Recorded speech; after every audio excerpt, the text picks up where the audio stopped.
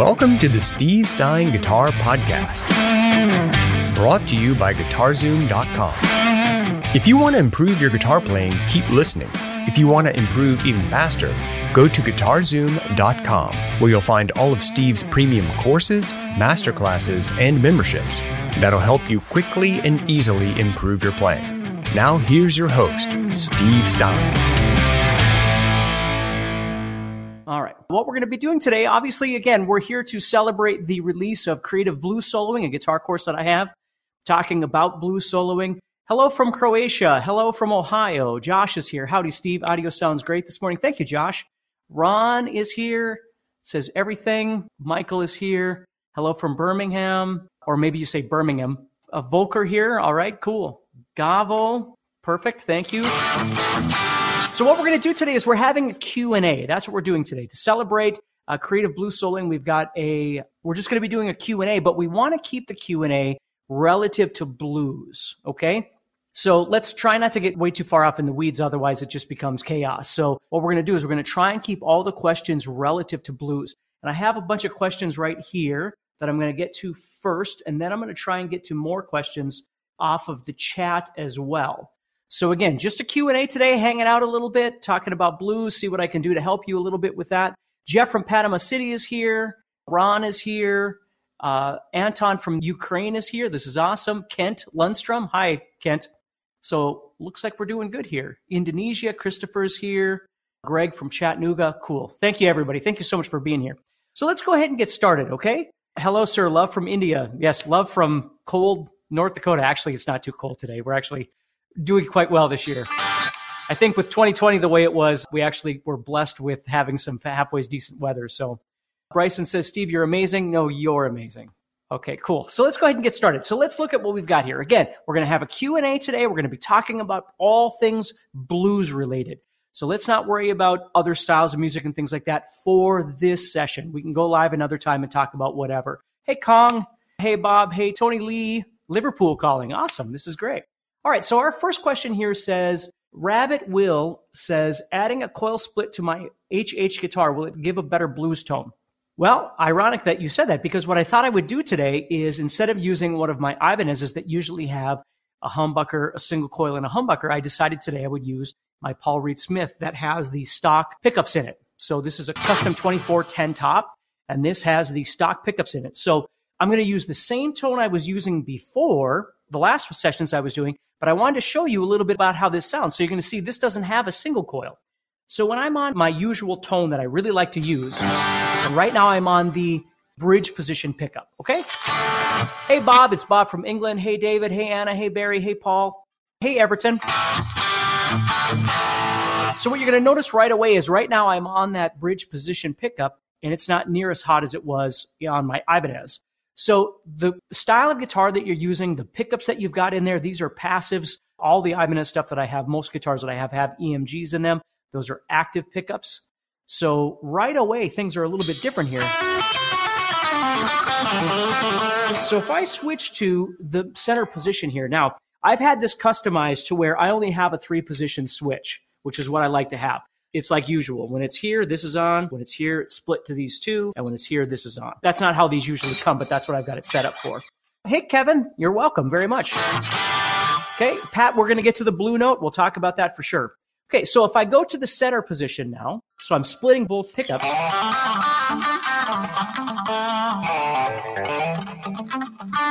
Now, it sounds different than my Ibanez did, and for me, it doesn't have quite the same sound on this preset that I've been using before in some of the other live sessions. If I go to the neck position,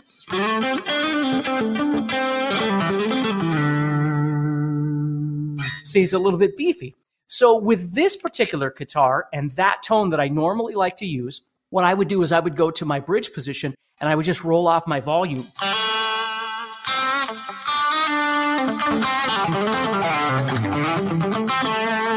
See that? So if I bring it all the way up, it's a little bit more aggressive. If I bring it back a little bit,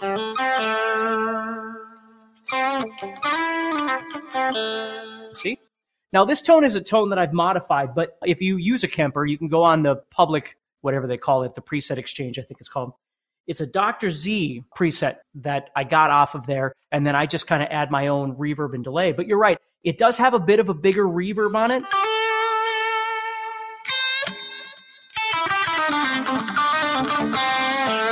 It just makes for a really nice, sweet kind of blues tone. So hopefully that helps you a little bit. Will the coil split give your HH a better blues tone? It gives you more options. I can't say for sure that it would give you a better blues tone, but it is nice to have to get that option of being able to split it and go from there. Somebody had asked the blue note. So the blues note is when you're playing, for instance, if you're playing minor pentatonic, if you go to the third note of the minor pentatonic, between the third and fourth notes of the minor pentatonic, right in between there is what we call the flatted 5, okay? The diminished 5, the flat 5. That note is the blues note. And in this case, we're looking at the note E flat. So that is the blues note. And again, it's a great note. It's not a great note to land on and emphasize, but it's a great note to touch on. So when you're playing, you could slide to it, hammer to it, pull to it, whatever, pick it, but move on. You see that? Okay. So that's what a blue note is. Let's see, shuffle versus swing. Shuffle versus swing, it has more to do with the groove of the drummer than it does just the overall. They're both going to have a triplet feel, right? Where a straight rhythm is going to be 1 and 2 and 3. A shuffle and a swing, both are going to have a triplet feel, but it has more to do with the drum beat than anything, okay? But from a guitar player's perspective, when you're jamming, for me, they're pretty much the same thing. It's being what's emphasized on in terms of the drums, or percussion, I should say, okay? Neck position is best, I think, for melodic or blues, and that's the thing. See, for me, when I'm playing lower on the fretboard, I tend to be more bridge-oriented. And when I get up here, that's when I tend to go to my neck position. You see, up there. It gets too bitey in my bridge position for me. It's not that I don't use it sometimes, but it's just kind of a built-in thing. When you watch me play, you'll see as I move up, I have a tendency of always heading over to the neck position. And when I'm lower down, I tend to use more of the bridge position to kind of balance out that tone. But again, everybody's different. Okay, let's see here. Gavin says, please do a list of intermediate level guitar solos to learn. Goodness, I honestly, Gavin, I couldn't even say, because what does intermediate mean? I mean, it means different things to different people. What I always say is, if you're going to learn some solos, try and go with solos that, if you're looking for something easier. Now, I'm not saying easy or intermediate or whatever. I'm just saying something that's not insane. The easiest way to pick the right ones is ones that you can sing in your head. You don't have to sing it out loud, but sing it in your head when, maybe you can hum along with it or something like that, or at least in your mind you can. Because if they get really fast to where it's a blur in your brain, it's already going to be more work on your guitar. Now, if you're at that stage, at that level, that's great. But if you're looking for something, easy, you want something that's nice and...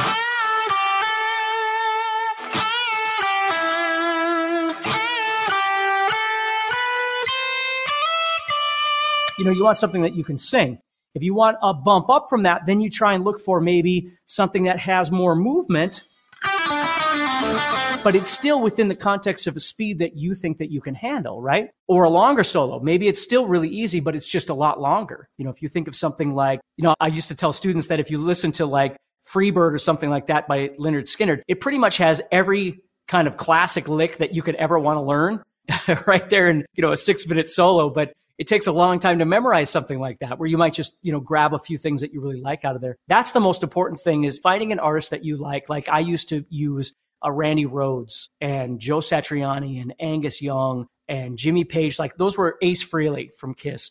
Those were the guys that I would go to and try and learn licks. I would hear something and then I would try and repeat.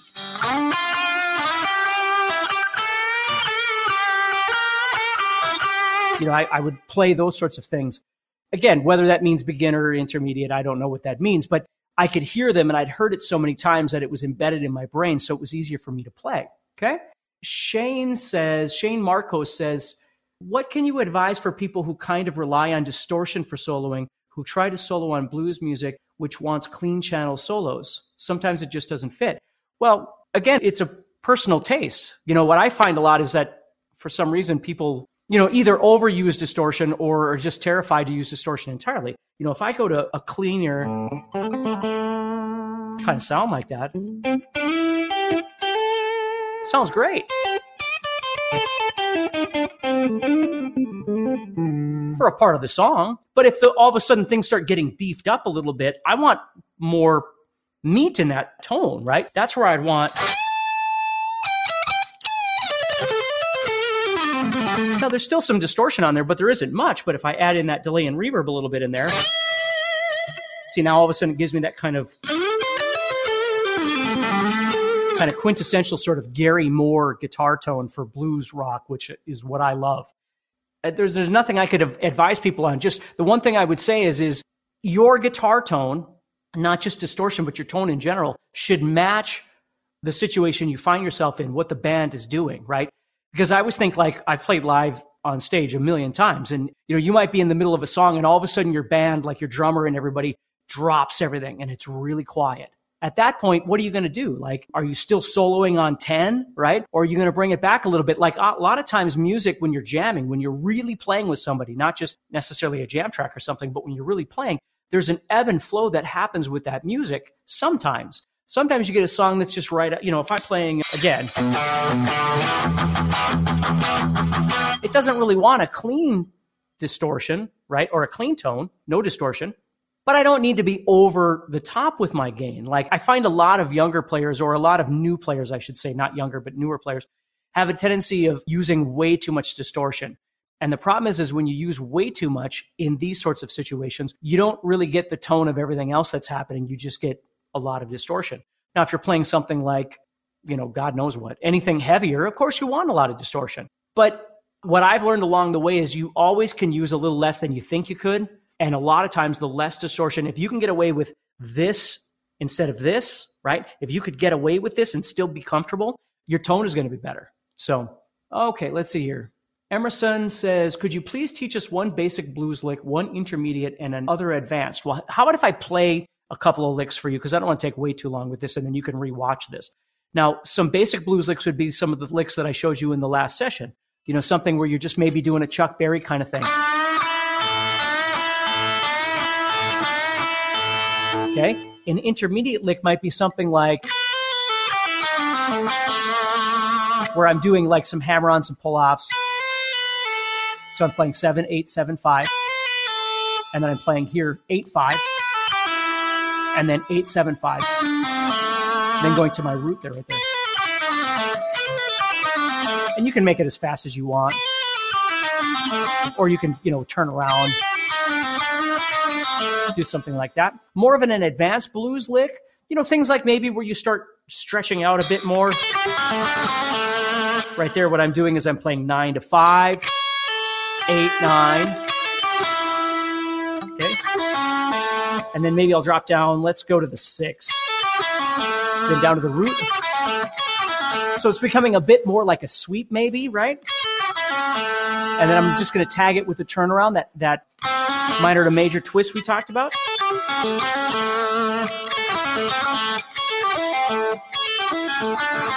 Yeah, anything like that. Just something like that might be kind of fun for you to try out. Still has a blues flavor, kind of a Paul Gilbertish kind of thing. Let's see here. Amy says, how can I get this tone? Well, we talked about that a little bit earlier, but one of the things that you do, a tone is so strange because it has to do with, your amp and, of course, your fingers and the way that you pick, the intensity, the dynamics that you use, the way that you set the volume, all these things make a difference. But certainly, the guitar that you're using, the pickups that you're using, the amp that you're using all has a very big impact on your tone. What I always tell people, again, is whatever amp that you're using, start with just putting everything at 12 o'clock or 0, whatever you want to think of it as, right? Except your volume, obviously. Put that wherever it needs to be. And then just start tweaking a little bit, right? Immediately start trying to just dial in a little bit of your low and your mid and your high. Usually for me, my low stays here. If anything, my low I back my low end off a little bit because, again, most of the time, whether I'm recording, low end doesn't really do me any good. Okay, so everything tightens up if I drop off the low end a little bit, but it depends. If I'm using a Mesa Boogie, I'm going to have to drop it off more Where if I'm using a JCM 800 by Marshall, I can turn that low end up and I'm not really still going to get a lot of beef out of it because they just don't have a lot. So it depends on the amp that you're using. The mid-range for me is the sweet spot. The mid-range, when you're live, the mid-range is what cuts through the mix. When you're recording or something, it might be a little bit different. But when you're live, it's always nice to have a bit more mid-range to cut through that mix. If you turn it up way too much, sometimes it becomes too honky, like a duck, quack. You don't want that kind of sound. So you have to back it off a little bit. But the mid-range is something that I would definitely boost. And then high-end or treble is something that, again, I just kind of boost to taste. If I'm playing in a heavier band, I tend to turn that up a little bit more. If I'm playing like bluesy stuff like this, I tend to back it off a little bit. But again, I can control that. If I go to my neck position, it's going to roll some of that off anyway. Or if I use my tone control, I can roll some of that off. So there's lots of different ways that you can approach tone, okay? It just takes time. Palav says, what is the devil's note and how to use it properly? Well, that's the blues note that we were talking about. So again, like I talked about earlier, use hammer-ons, pull-off slides, things like that. The trick is don't spend a lot of time on it. Over your root, it's going to sound horrible, right? But if you go to it, it creates this dissonance. But when you resolve it, all of a sudden it sounds good again.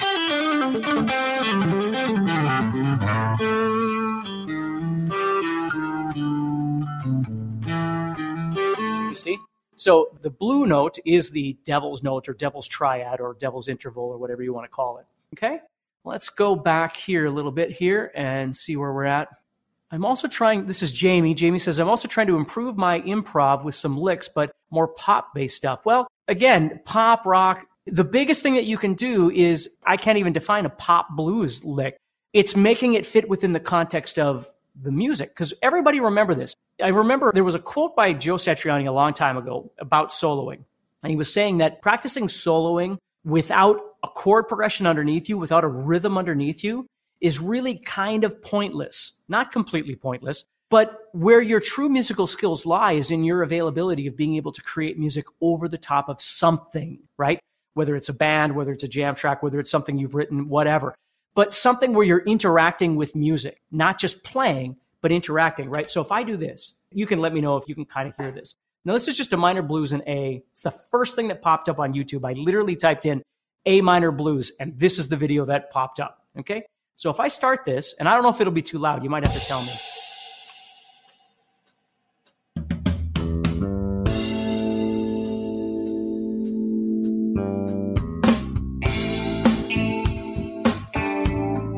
Okay?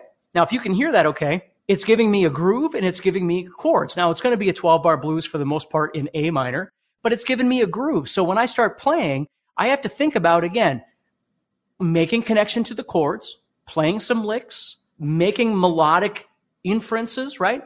Traveling around my guitar, trying to do something interesting.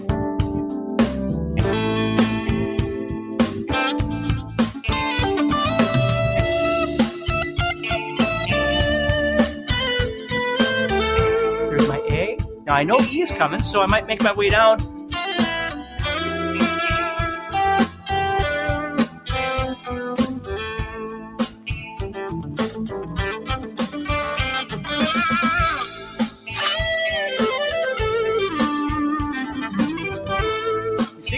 So I'm trying to respond to the music that I'm listening to. That's the whole thing. Whether you call that blues or pop or whatever, that's the whole thing that's happening. So for me, it's not really a genre thing, although obviously genres exist. But whether it's pop blues or rock blues or blues, or it's just all of those things. So, if you were doing something that's more ballad based, but it has, because blues is defined by the groove, right? The chord progression that you're using, the feel that you're using, all of those things go in there. And certainly as blues players, we want to add those things that sound bluesy, like the blue note.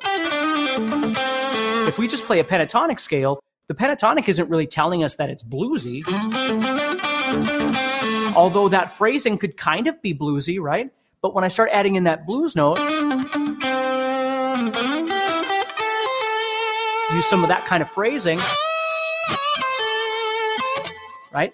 Then all of a sudden it starts taking shape of blues, but it depends on what I'm playing over, right? So if I'm playing over,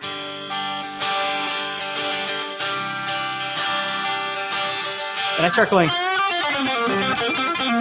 it may work and it may not work, right? Because the song is telling you, hey, I'm more of a pop sort of song. And then the solo comes up, you might want to do something that's a little more, I always think like Slash is a really great guy to look at for that, because Slash will move between pop, rock, whatever you want to call that, and then blues constantly, So when he's doing something where he's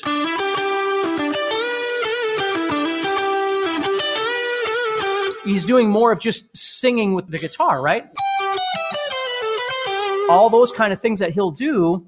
And then all of a sudden he'll go into his bluesy thing where he's soloing and he'll start doing all that kind of stuff. So it's very easy to kind of move around between those two worlds.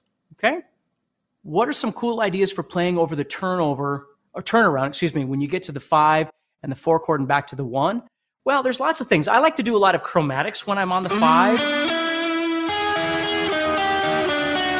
Where I'll do things like that. The big one is when you're on the 1 going back to the 5 at the end, where you can do like the walk-ups. All those kind of things depending on what key you're in.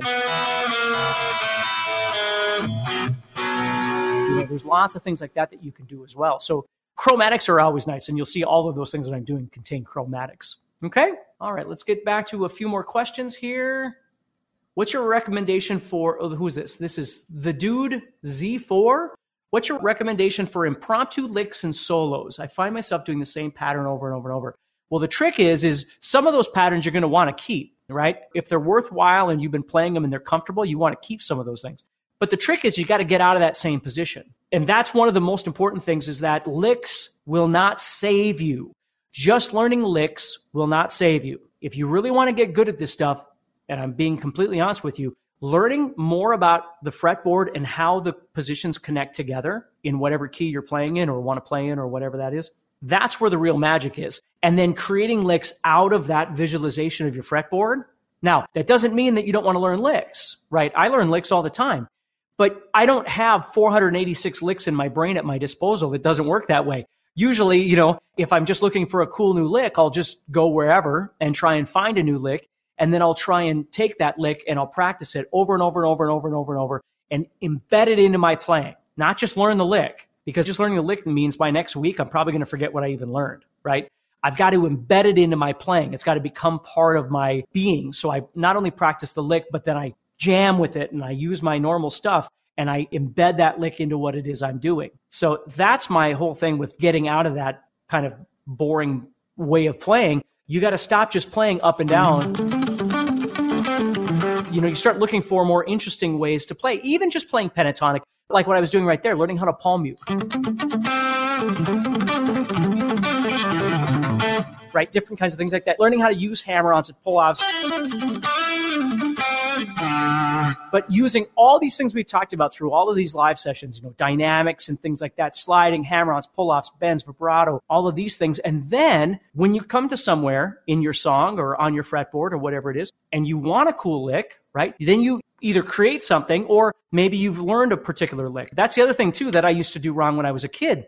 Because I would learn ideas, I would learn licks and different things like that. But when it came time to actually play, I could never apply any of it because I didn't learn it good enough. I didn't learn how the lick functioned. I didn't really learn what key, what position on the fretboard, what chord in that key it was being played over, right? If it's a really powerful lick that's being played over the 4 chord and you just learned the lick and you're trying to do it over the 1 chord, it might not have the same impact had you placed it strategically over the 4 chord like the artist originally did, you see? So you have to sometimes think a little bit deeper about those. And I know that answers a few questions that I see here, okay? Rex says, I still don't know much about pedals. What does a reverb and delay do? Okay. Just think about reverb as being, if you're in a big room and you talk and you hear it go, it's really kind of large, right? The sound travels. A delay comes back to you, right? So a delay, like you can probably hear those delays. I have a stereo delay bouncing back and forth, right? Where reverb is kind of a wash over the whole thing. You can kind of hear it go over the top. Okay, so having a little bit of those two things just makes it sound a little more alive, right? Where when I turn it off, if I'm looking for that kind of sound, that's great, okay? But if I went to my solo, I'd probably turn it on again. My whole thing with reverb and delay or anything like that is it shouldn't intrude on your regular guitar signal. Like my stuff is never as loud as my signal. So if my guitar signal is here, my delay and my reverb are here. So as I play, they're not getting in the way. They're not washing over my stuff. I don't want my signal here and my delay and reverb are louder than that, or even at the same volume, unless it's an effect that I'm using for a particular reason. It's always going to be down here. So that way, as I'm playing, you don't really hear it. When I'm done playing, that's when you hear it. It adds space in there.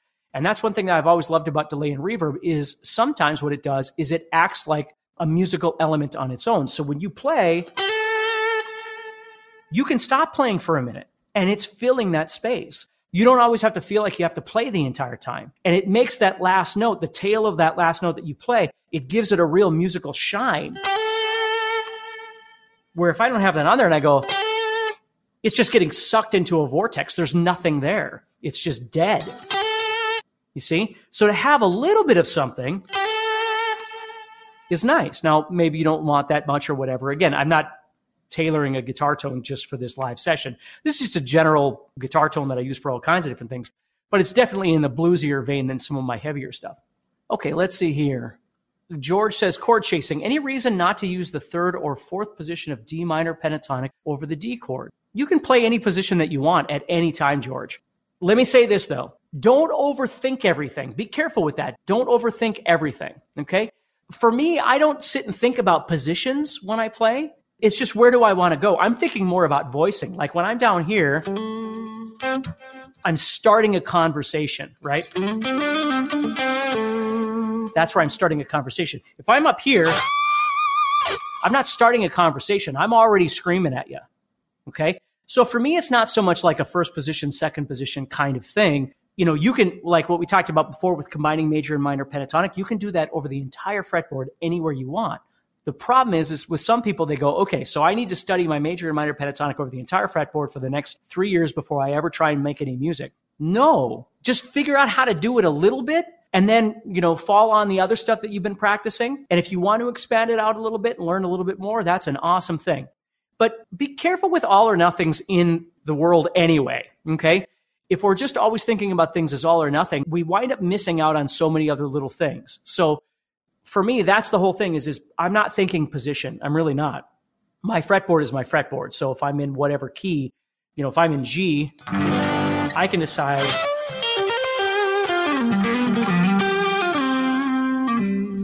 to come up here because it's, again, it's a little speaky, but it's a little singy, right? Where if I come down here, it's very speaking. I'm speaking to you. But if I come up here, now I'm really yelling at you, right? You see? So I always think about that. The thicker strings are obviously lower in pitch, and so they're a little bit more speaking or singing, mellow. The thinner strings tend to get a bit more singing to screaming depending on where you are. So that's what's nice about a position on the guitar, no matter where you are, is that you've got these lower notes where you can create some nice low stuff, and then you got this mid center, and you got higher. So you can choose those kind of sections, if you will, to decide how you want your solo to sound. Not just I'm playing it because that's what I know, and I just have to play all the notes because I don't want one of the notes to feel bad, right, or something like that. So that's how I think about it. And obviously they kind of overlap, right? So when I come up here, I'm maybe even up here. Now I'm screaming at you, right?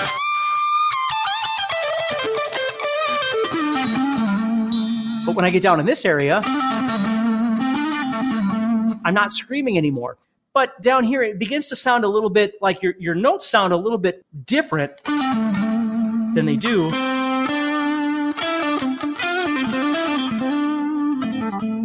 here.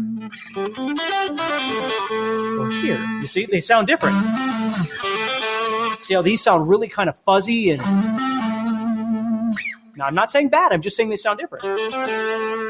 There's more clarity in some of these notes, even though the octave is the same. So that's what I think about more than positions, okay? Hello again from Denmark. It's snowing, Margaret says. Yeah, we're supposed to get a blizzard here tomorrow. So let's see here. Can you advise people? Oh, I already did that one. I must be quite a ways back here. Let me keep going and see if I can find. And I apologize. I'm not going to get everybody's questions. That's going to be pretty tough, but I'll do the best I can here. New Spark owner here. Where do I find the Spark presets? You have to load the software on your Android or your iPhone or whatever it is that you've got. And then there's a cloud. There's a little button on there that you'll see whether I'm an iPhone person. So on my iPad or my iPhone, it's the same thing. There's a little cloud in the upper right-hand side. I think that's where it is. I'm pretty sure it is. And you click on that. You got to log into your account and that sort of thing because you have to have an account with them. So when you log in, then you can look for all kinds of presets. Okay, so somebody mentioned the Tone Cloud. Thank you for doing that. Was I born with a guitar? No, I started playing when I was 13, but I knew what I wanted to do when I was about 10 years old. I wanted to be a football player, and then when I wound up being 5'2", football playing and basketball were kind of out of the picture, and guitar was certainly the next thing that I wanted to do. My problem is I have really short fingers. I'm telling you right now, Adeline, I have really short fingers. And if you and I met, you'd be hard-pressed to have smaller fingers than I do. I'm telling you. People are always shocked by that. You just got to stretch. You just got to get used to it. You just got to practice. And think about where your wrist placement is. It's not just the stretching, although that does make a difference. But it's your wrist placement and it's your guitar placement. You know, if you've got your guitar sitting like this, it's harder to play. Or if you're playing standing up and your guitar is way down here, it's going to be harder to reach some of that stuff. So you might need to bring that up a little bit to be able to reach some of that stuff. But I guarantee you that at least our hands would be the same size. So if I can do it, you can do it. Okay? All right. Doug is here. Tom is here. How about 2-string licks where you only bend one while playing both? Okay. You can't figure it out. So this is Kevin Brooks' question. So Kevin, let's just say I'm going to come up here to the 15th fret of the second string with my third finger, and I'm going to put my other two fingers behind it like we talked about with bending. I'm going to bend that up a whole step. Okay, so that's my bend. Now what I'm going to do is I'm going to take my pinky and I'm going to place it on the 15th fret of the first string. So the pinky doesn't move. You just press in with the pinky, press into the fretboard, and then you do your traditional bend and kind of act like your pinky doesn't even exist.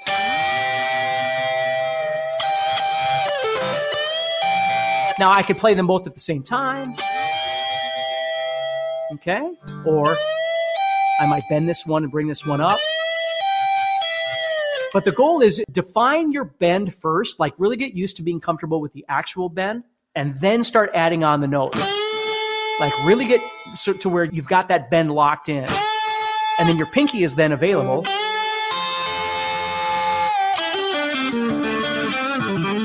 For all that sort of thing. Okay? Let's keep going here. Accidentally happy. Do you have some tips for raking techniques?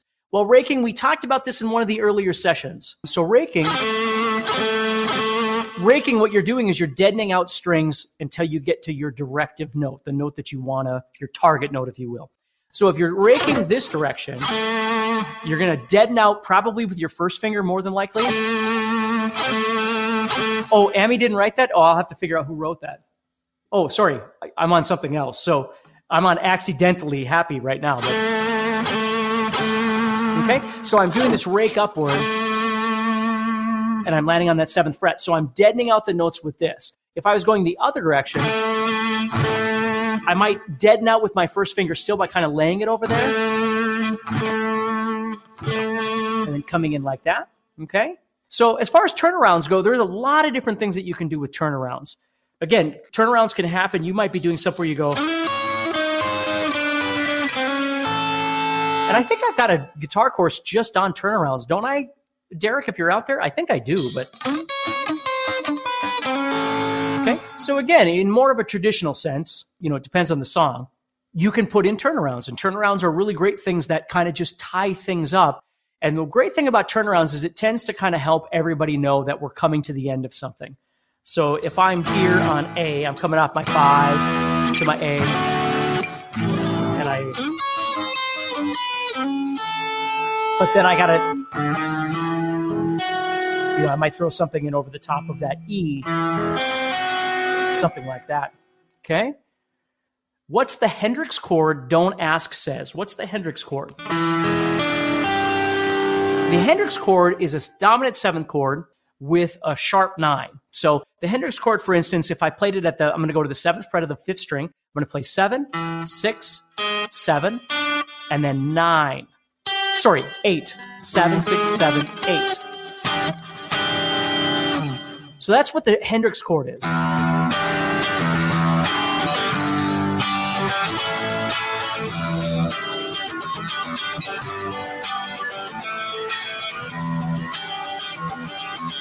Okay, so that's what I'm doing is I'm playing this dominant 7th chord here, 7, 6, 7, and then I'm adding in that 8 on the 2nd string with my pinky. That's what it is. Amy, how to record guitar without latency? Well, you have to have an audio interface, and you got to set your audio interface so the latency is really low. So, for instance, I don't have it up here, but I'm using a PreSonus audio interface back there. Oh, you can't see it, but it's back there. There it is. So you need an audio interface that has low latency. And then when you connect it to your DAW or your digital audio workstation, you try and set the latency as low as you can. Okay. So let me see if I can pull this up here. So like right here, I'm using the Steinberg one. I have 2 different audio interfaces that I use. They're both sitting back there. So this one, I've got the buffer size set for 64 samples. So my my input latency is only 4 milliseconds and my output latency is only 5 milliseconds. But I have to set that at the 64 buffer size. If I set it really high, then I'm going to get a lot of latency. It all has to do with your audio interface. Okay? Christian says, thanks for your dedication. I appreciate that. I appreciate you being here. Beaker says, how can we play solos over a drum track? How to combine chords and play. Again, if you go out on YouTube and type in 12-bar blues drums or something like that, you could just practice playing over that, okay? Loving your Sparks presets, thank you. Any chance of the same for a Bias desktop software? I think I do have some presets out there for Bias. I don't know if it's Bias Effects or Bias Amp that I've got presets for, but I know I have some out there. Okay, let's see here. Glenn, how do I connect and moving between position in a smooth way when I'm soloing blues? Connection points. Glenn, what I do... Oftentimes what I do is I use sliding, right? So like right there, I'm sliding from my first position to my second position of A minor pentatonic. And then when I'm on that, I'm on a 9 right now, right? With my third finger. This is a thing we talked about before too. If you haven't watched all these videos called, what did I call them again? Escape routes, or escape routes, however you say it. So when I'm on this 9, I can then switch over to my 7, and now I'm in a new position, you see? Or I could do this. Watch this. I could go, and then I'm going to go to that 7, but I'm going to slide up, and now I'm in a new position again.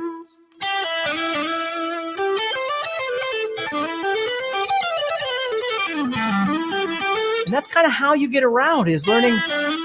If you haven't seen the other video, I'd definitely watch it, but that way you get used to when you want to shift somewhere, you have to think about what finger you're on and what string you're on and what you want to do then. What's your next action? You know, if you're on your third finger, you're probably going to have to travel toward the floor or toward the ceiling in some capacity, right? So you have to think about, like I might come down that way. But then when I'm on my pinky here, I might slide up, but now I'm on that pinky, so where can I go? Well, logically, I could come up this way.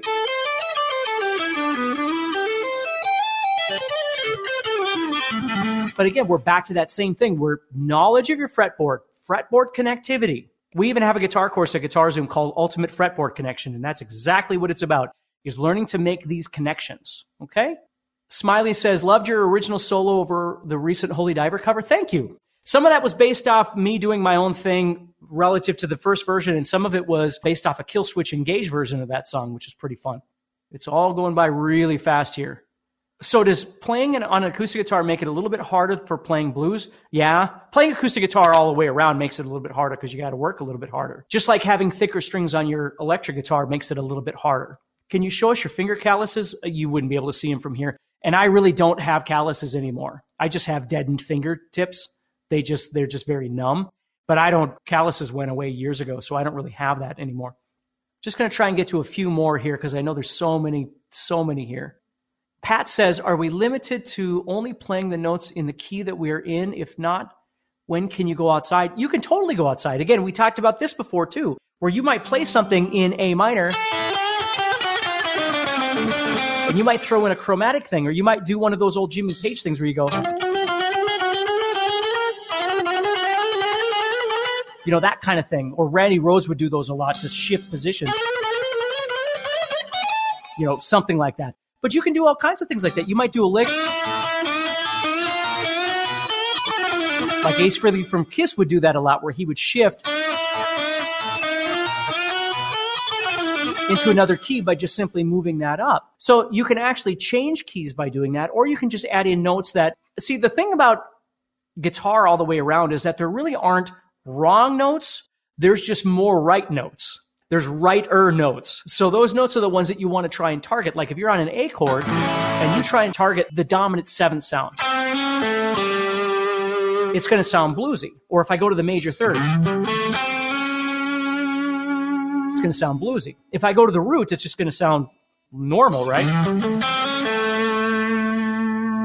I could go to the root and then go to the seventh. And again, I'm situating myself so over that A chord, well, not necessarily you, but I'm connecting with the band, right?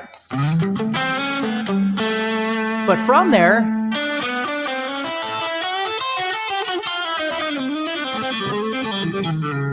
I can do all kinds of stuff that uses notes that aren't in there, but I've got to sell it. By sell it, I don't mean financially. I've got to sell it musically. I've got to sell it so it sounds like music. So if I go,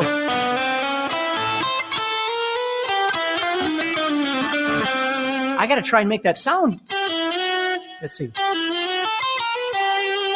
Right? And then all of a sudden it begins to sound maybe a little more jazzy or something like that. But it all depends. So some songs don't want you to step outside that. Like if you're playing a regular kind of straightforward pop song, you're probably not going to step outside the lines that much. Where in blues, again, it depends on the type. Certainly not so much if you were playing like, let's say you're doing a minor blues.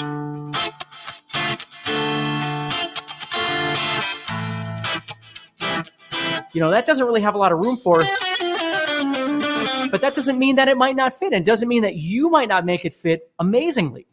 So it just kind of depends. Okay. I'm going to try and get caught up a little bit here with a couple other things that are over the last few minutes here. And this is Christopher. How do you pick the string when you want to play a really fast lick? How do you pick the string when you want to play a really fast lick? Well, you practice picking, right? And then you synchronize that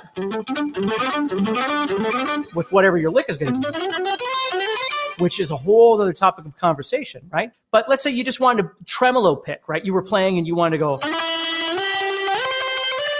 and you want to do something like that, where it's tremolo picking is just picking as fast as you can. So you just practice two things. You practice getting loose in your hand and your wrist, and then you practice as little friction as you can on the string.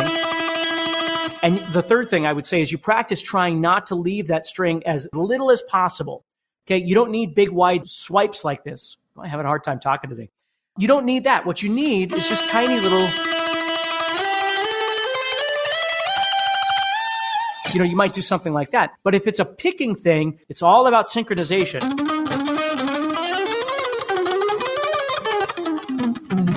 You know, you got to just practice these things, which I haven't warmed up with this stuff yet either. But that's what you do, is you just sit down. Like most of the time, what I do is when I wake up in the morning, the first thing I do is just roll through a bunch of different finger exercises to get my fingers limber for this kind of playing.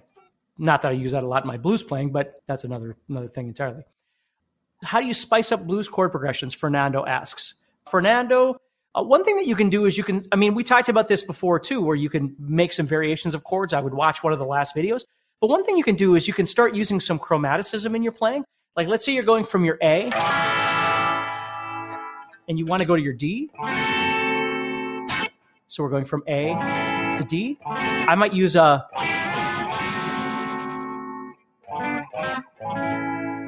some things like that, or just single ones. I might go.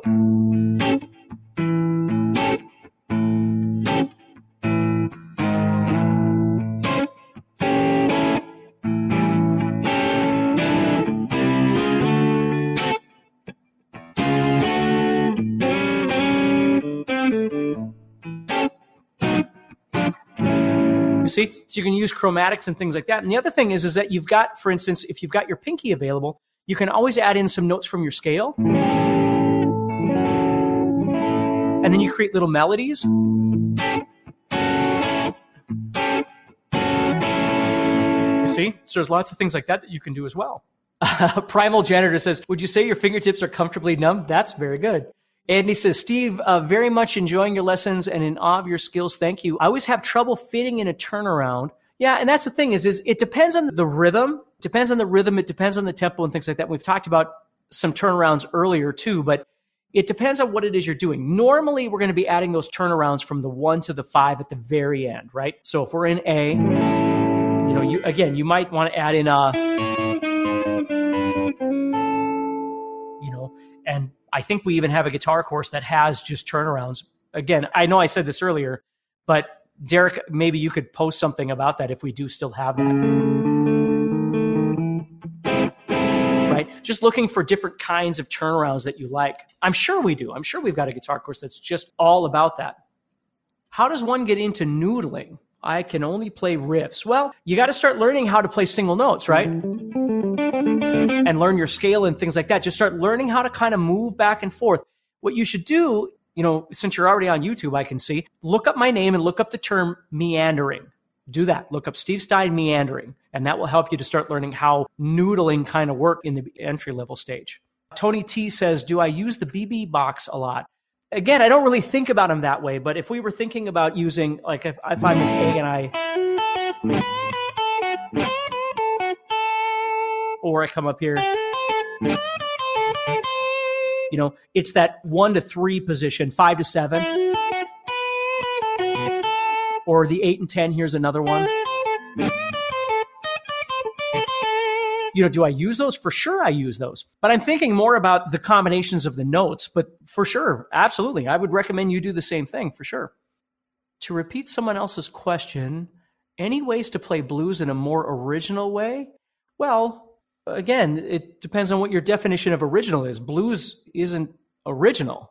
So using blues elements in your own music, which people do all the time, you take a look at like Black Country Community or whatever, there's all kinds of stuff out there that's bluesy, but it's not blues. Monster Truck is a hard rock band that uses bluesy elements in their playing all the time. You hear a lot of like stoner rock, even stoner metal that uses a lot of bluesy elements in their playing, but it doesn't really sound like blues. I mean, it just depends on where you're going. There's all kinds of stuff out there. Is bluegrass considered blues?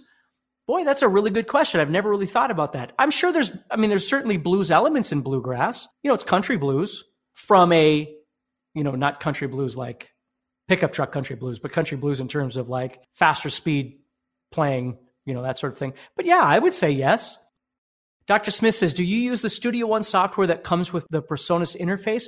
I do. PreSonus makes the Studio One software. I have the professional version of it, but you don't need the professional version of it. I don't know if it's Prime or Artist that comes with it. Prime is perfectly fine. It's free. And then Artist is a bump up from there. Artist is definitely usable if you have the Artist version, because Artist, you're able to use plugins and things like that. Prime has some limitations because it is free. So if you have the Artist version, Artist is perfectly fine.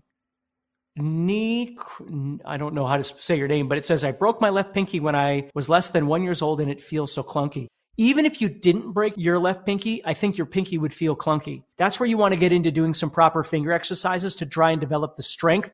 And not only the strength of that pinky, but the dexterity between your pinky and other fingers. So doing some finger exercises on a daily basis for the rest of your career of playing guitar would be really, really good for you. Okay? Playing live with a band, we have to do what is best sounding for the common good. Well, again, it depends. I play in all kinds of different bands, but one of the bands I play in is incredibly heavy. And we play stuff from Devin Townsend to Prong to Slayer to whatever in that band. And do we play what's best sounding for the common good? I don't know. We play what's best sounding for us, right? But if you're trying to make money at it, if you're trying to make a living at it, that's a little bit harder to do unless, you're someone of profile that people would want to come out and see. That's the whole thing. So let's see here. This is a 24 top, custom 24 10 top, I should say. It's called Whale Blue, Faded Whale Blue. But this was a model from like a couple years ago, but they still have these custom 24s and things like that. Are there any famous solos? Axe Dean says, are there any famous solos you would have played differently? Oh, I'm sure. But again, I couldn't say. I usually pick, songs, I accept them as what they are. If I play them, 90% of the time I change things about the song. If I'm playing it live or something, I'm not one of those players that tries to play everything note for note to try and replicate whatever. I just like to rock out with my friends and shred some things and stuff like that. So most of the time I wind up changing things about what I do. Okay. How do you make a melody stand out in your solo? This is from Facebook, but you didn't put your name on there, so I'm not sure who this is. How do you make a melody stand out in your solo? When I solo, I do sound melodic, but I can't really get a central melody. Again, that's a writing thing, right? I mean, if you think of songs that have melodies, right? Whatever it is. Let's throw some distortion and that delay back on there.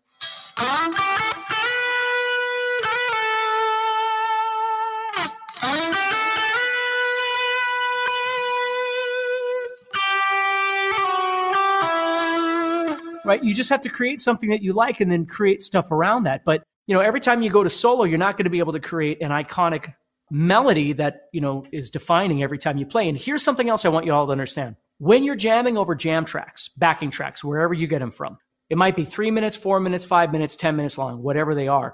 Understand that in the real world, most people don't just solo for 7 minutes. You might have a spot in a show where you solo for a while. You might have a little bit longer spot in a particular song or something like that. But even if you go out and see Eric Johnson play, his songs are structured. He's not just improvising for 7 straight minutes. His songs are structured, and there might be not even might. There is definitely little places in there where he's going to improvise around. But the song has a structure. The misconception that we have sometimes that I found with students is that when we just play along with jam tracks all the time, it always feels like we're just kind of doing the same thing over and over, and nothing really has defining features like an actual song would. And of course it doesn't, because it's just there to give you a template for 5 minutes or whatever it is for you to test out things. If you really want to write a song, whether it's bluesy or not, you want to come up with a chord progression. You want to come up with a rhythm. You want to come up with a groove. You want to come up with a tempo. All of those things, and build something, and then try and write something real over the top. And again, that doesn't mean that it won't have improv elements in it. It might not. I don't know. But don't misunderstand the point of a jam track. You could take your favorite guitar player, and if you stick them on an A minor blues 9-minute jam track, it's going to get old after a while, no matter who it is that's soloing over it, no matter who your favorite guitar player, because that's a long time to sit and just play over the same thing, the same progression for 9 minutes, right? But the point of the jam track is to give you an opportunity to learn to build ideas. Now, if you come up with a super cool idea, you might turn that jam track off and start creating your own song. So think about that a little bit when you're jamming along with stuff. Okay, so I see we got a few people here that are talking about some accidents they've had with their hands and things like that. I get it, okay? But that's the thing is we all have those struggles. None of us are perfect, regardless of what some people believe. And we've all got our struggles, so we got to figure out how to get through those things and make this work, right? So we're going to get going here. It's 1:00, but thank you. I mean, so many of you stuck around here for an entire hour, and I thank you so much for your time. And please do me a favor, check out Creative Blues Soloing, see if it's something you might be interested in. Most importantly, stay positive and keep practicing and find motivation. Find a way to stay motivated. If you're in a rut where you're just playing the same things over and over and over and you're getting frustrated, you got to find a way out of that. Whether it's learning a new song, whether it's jamming with some friends, whether it's trying to write something, even if it's ridiculously silly that nobody will ever hear, you got to find a way to stay motivated, because without motivation, it kills everything else around it. We don't want that to happen. I want you to keep practicing. I want you to keep playing, right? So everybody take care, stay positive, and I will talk to you soon. Next time on the Steve Stein Guitar Podcast. So what we're going to do here now, when I get to the top, I have to make some choices. And again, none of this is going to, blow you away in terms of, I never thought of that before. But when you get to the top, what you have to do is decide what you want to do. You can either go back down. So one escape route is returning from where you came. Okay? Another thing that we're going to think about doing, so when we get to the top, one thing that we can do, you'll notice I'm on my pinky. So what I can do is decide, where do I want to go from there? Okay? I know I can return back from where I came. One thing that I could do, of course, is to slide up. And when I slide up, I've got to have a plan in mind of where I'm going to go and then what I'm going to do after that. Because no matter where I slide to with my pinky, obviously I've got to have a descension lick planned for what's coming next. right? So you got to think about that. You don't want to wind up on your pinky and like you're trying to do all of this work on your pinky. You want to set yourself up in a position by, moving, sliding, whatever it is you want to do, to be able to do something unique again. And if you don't want to do a descension lick, you probably don't want to wind up on your pinky, right? On the first string. So that would be an escape route though. I would move up, okay? I would move up and then wherever it is I'm going, and then I would descend. Okay? Now, another thing, of course, I could do is I could slide that way on my pinky and move wherever it is I want to go. Maybe I want to go just a whole step, or maybe I want to go down to 8 or something like that. Okay? So if we think about it, when we're on our pinky, we could either return from where we came, we could move, we could slide down, or we could slide up. But all those things are going to require us to do some sort of descension. Okay, so another thing that I could think about when I get to the top of my idea is maybe I switch to a different finger. Maybe I go to my first finger, okay? And now, of course, I could create all kinds of different things in this position. But I could slide, right? So if I slide, I could create a bit of ascension on that first finger. And of course, I could keep doing something else as well with it. Or I could slide downward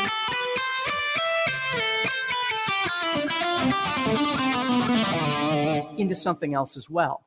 So the whole point of today is just really getting you to understand that no matter where you are on the fretboard, you've got to start making plans of escaping from the position or the pattern that you're in into something else, okay?